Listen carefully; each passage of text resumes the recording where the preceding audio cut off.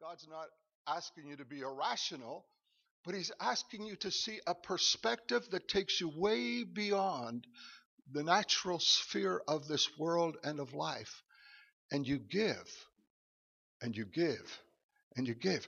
And so the proverb says that a man gives freely, and so you'd think he would be depleted, that his resources would dissipate, they'd be gone, he'd have nothing left, and instead of that, he gains more.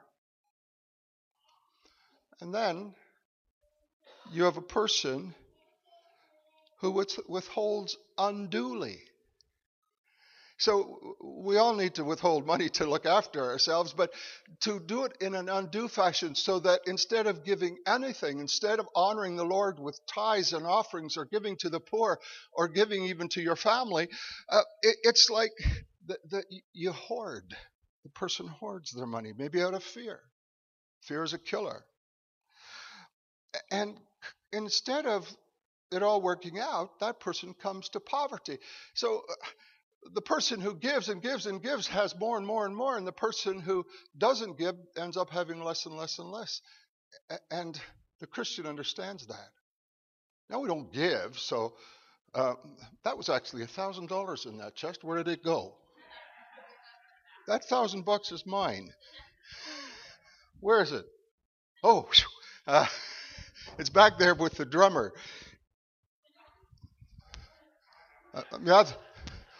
Everybody keep your eye on Chris. And Marlene. Actually, she held the $1,000 that went in that thing in trust. I trusted her.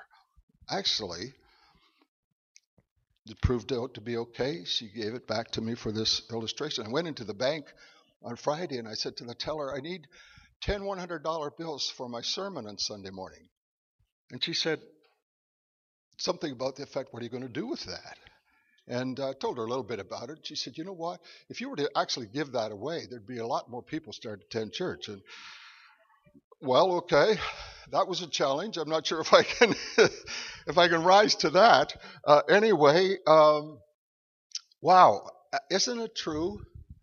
You cannot outgive God. Say it with me, will you? You cannot outgive God. Here's an amazing verse. It's in Job chapter 36, verse 27.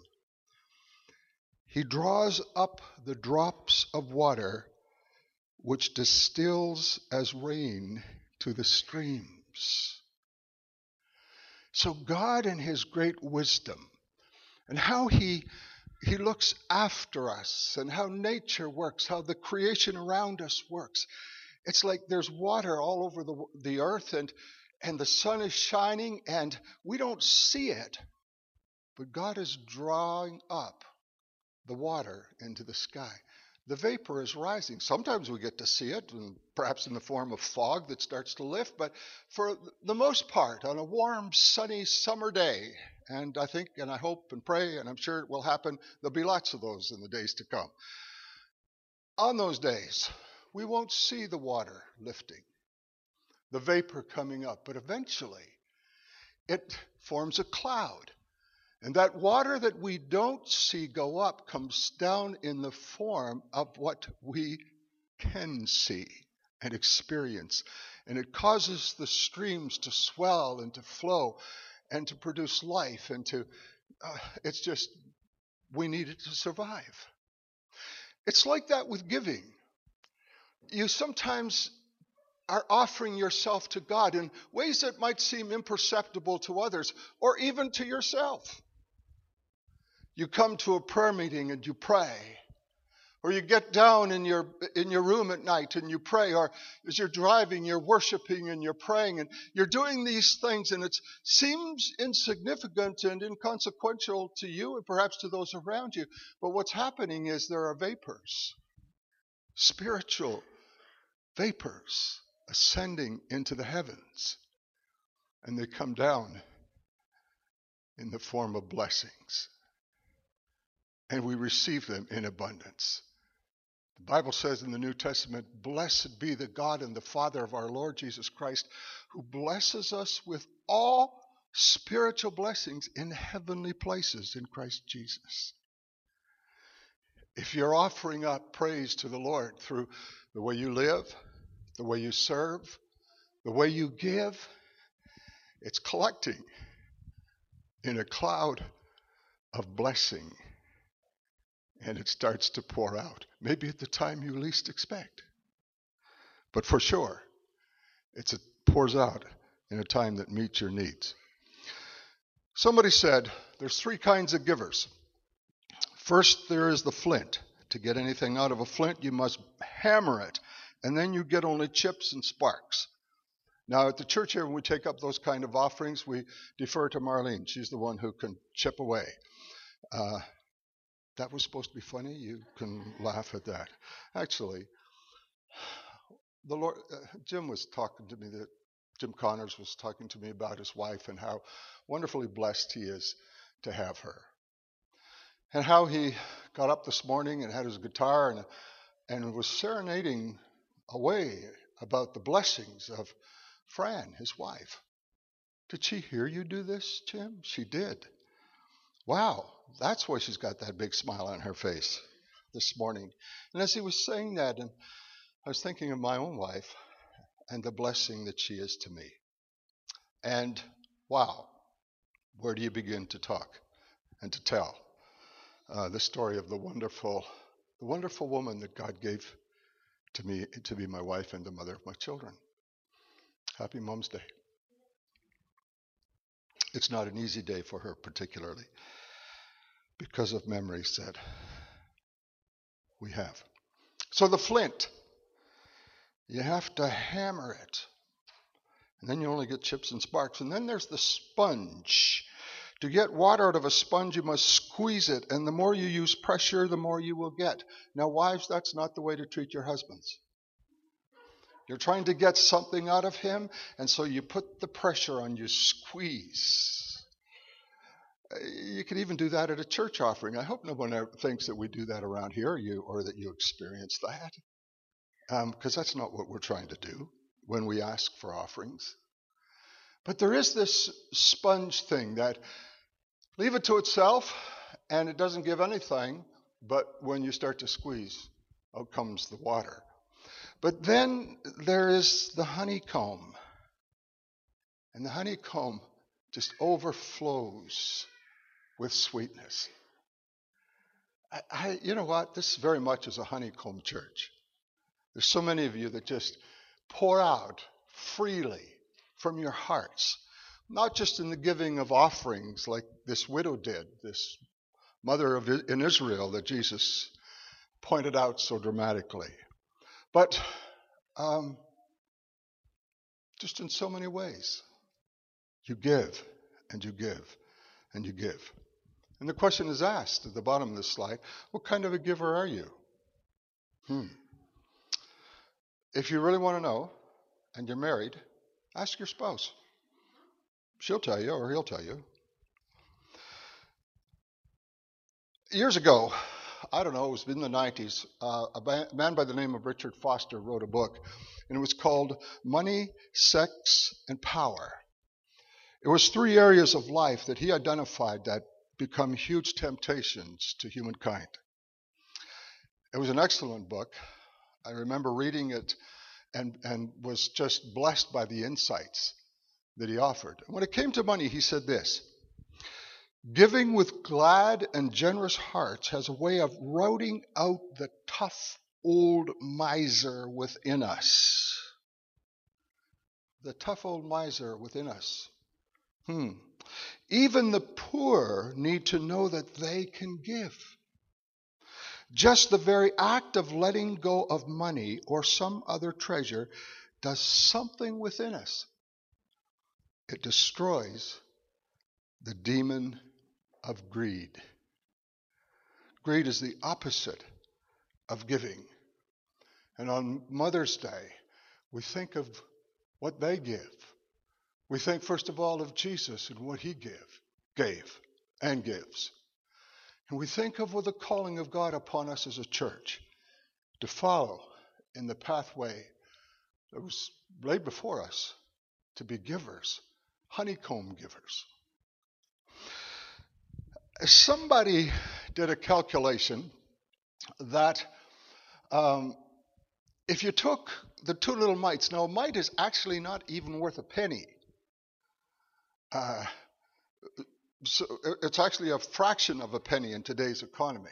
But if you took those two little mites that the widow put in the treasury, and you multiplied it, or you gave it interest at 4%, compound interest from the time that she gave it to the present day, that would be worth that much money on the top.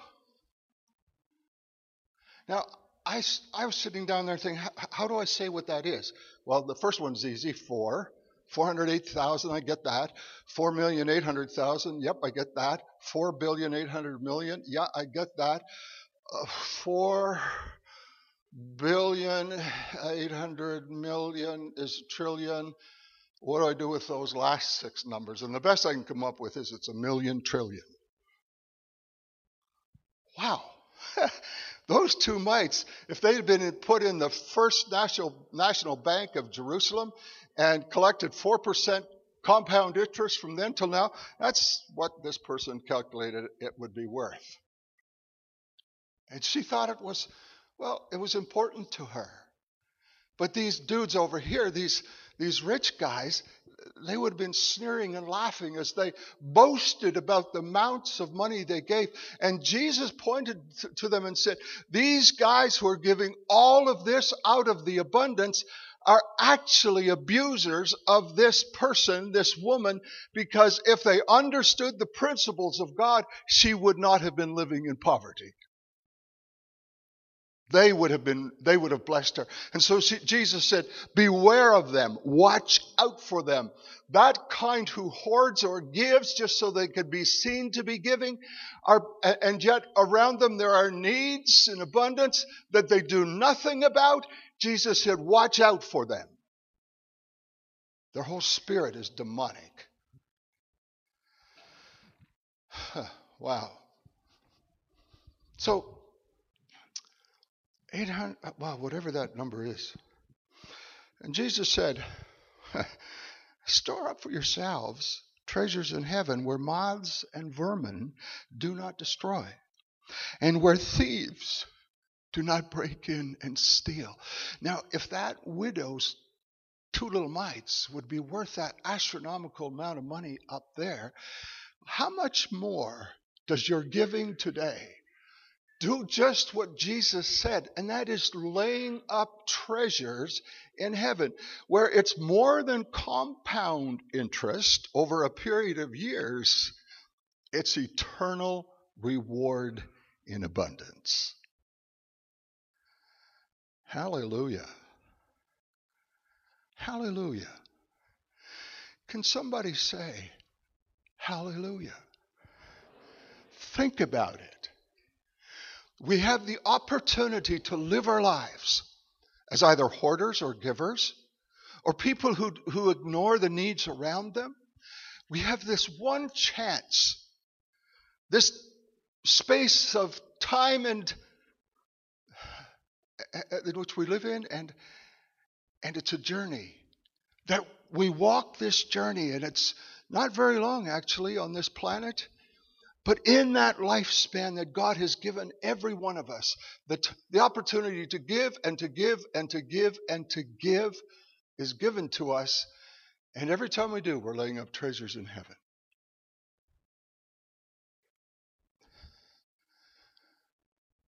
Where nothing can destroy them. Jesus said, in Mark chapter 4, verse 18 to 19, as he's talking about the parable of the sower, and the seeds. And he said, still others, like seed sown among thorns, hear the word of God. But the worries of this life and the deceitfulness of wealth and the desires for other things come in and choke out the word, making it unfruitful. So, the deceitfulness of wealth. Well, these four guys were certainly deceived. They thought that their huge amounts of money that they were giving in the temple treasury would not just be noticed by all the people who saw them do it, but would be noticed by God. Well, he noticed all right. But he noticed the motives, the very impure, selfish, self-centered motives that were in their hearts. And how this was just a means of getting acclaim and fame and whatever else.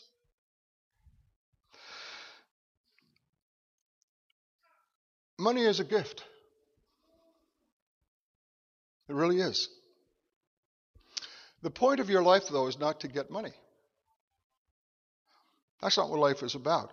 Or to even get wealth. That's not why we're here. Money is a player as a part of your primary purpose in life. So we need money. Marlene and I need money. We gave our tithes and offerings this morning. We needed money to do that. So it becomes a part. It's a player in the purpose of our lives. It's not what we live for. If it becomes your primary thing, you lose. And Jesus said, if you love your life, you'll lose it. But if you'll lose your life for my sake, you'll keep it. So many people think that happiness is tied to money, and it's not. If you mess up financially, you'll still be unhappy. If you get all kinds of money, that doesn't make anything for you in terms of lasting happiness. What do we do with money? Well, first of all, you learn who you are. Who are you? And not only who you are, but whose you are. Who do you belong to? The world and its sphere and the spirit that's behind it? Or do you belong to God?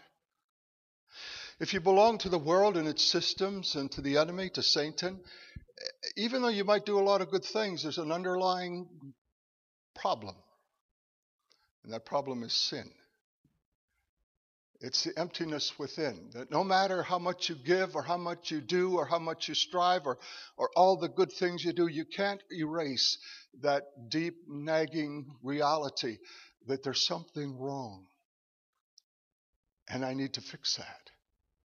And it's not like you can fix it, but you can go to the one who can fix it and who already has fixed it when he died on the cross for you and made possible a way of life that far exceeds, that transcends. In fact, it doesn't even come into any sort of comparison to life without God, to life without Christ.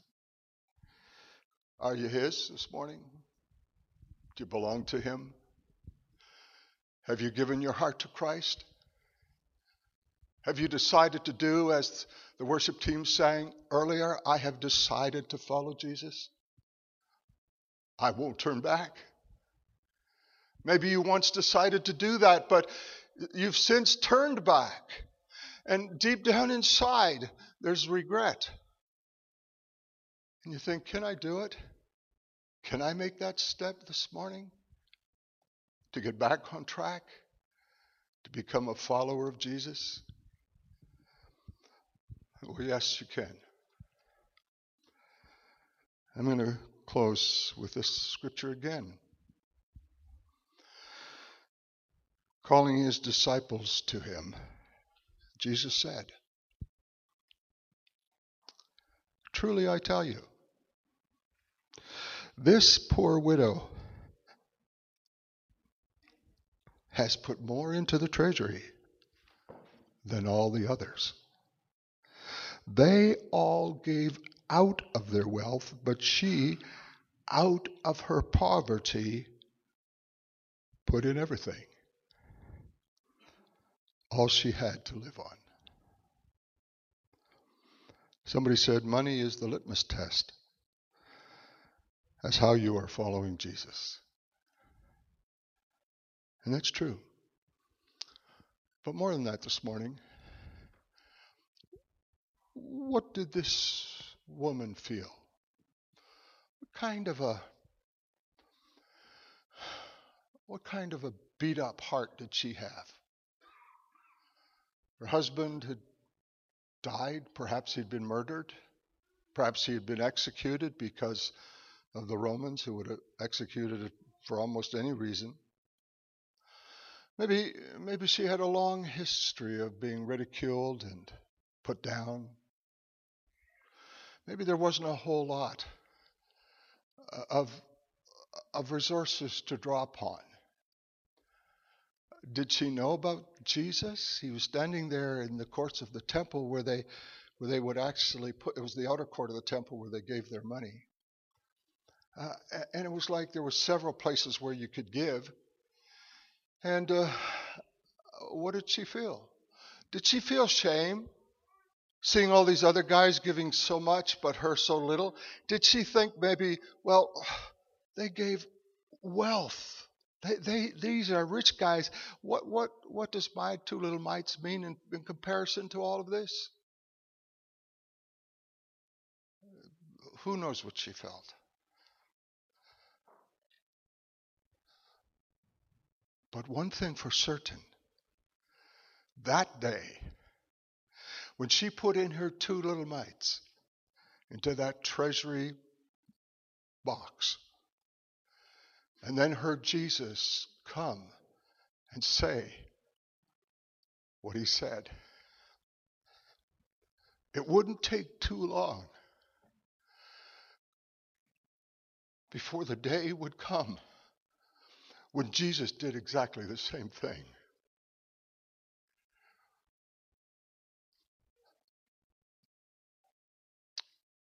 When he gave his everything for us. And you know what? You are the treasury box into which he pours all that he has, all he's given.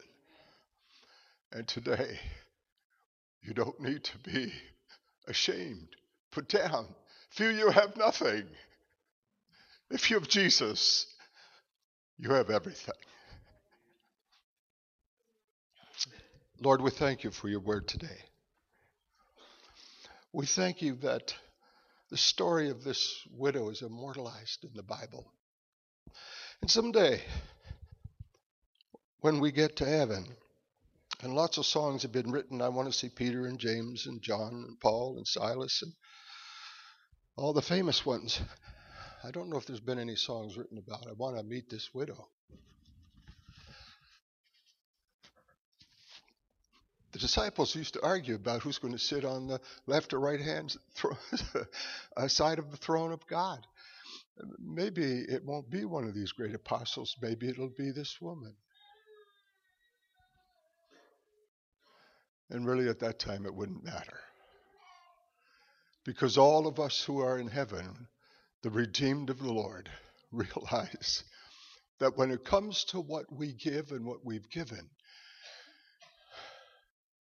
what Jesus gives for us and has given and continues to give is beyond comparison. And so, Lord, we just are here this morning humbled by your great grace to us. And we're humbled that it would be important to you that we adopt the same spirit that you have when it comes to giving.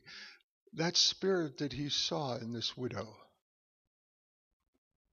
And that we come to understand that every time we give with whatever it is, our money, our time, our blessing, just whatever it is, we are following in the footsteps of Jesus.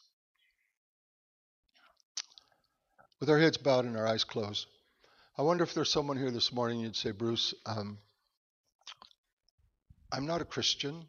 I haven't been following Jesus as a Christian. I want to become a follower of Christ. Will you raise your hand and just hold it up there for a moment?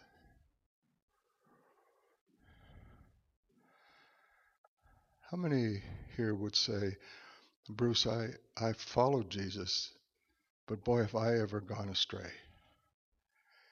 I've really, really become wayward when it comes to my commitment to Christ? If that's you, would you raise your hand? Yes. Someone else?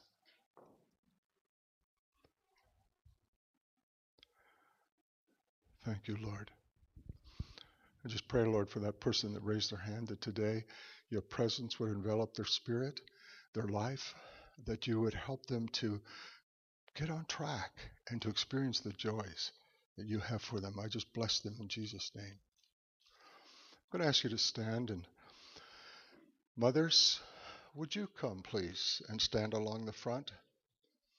Mothers, grandmothers. Yes, worship team.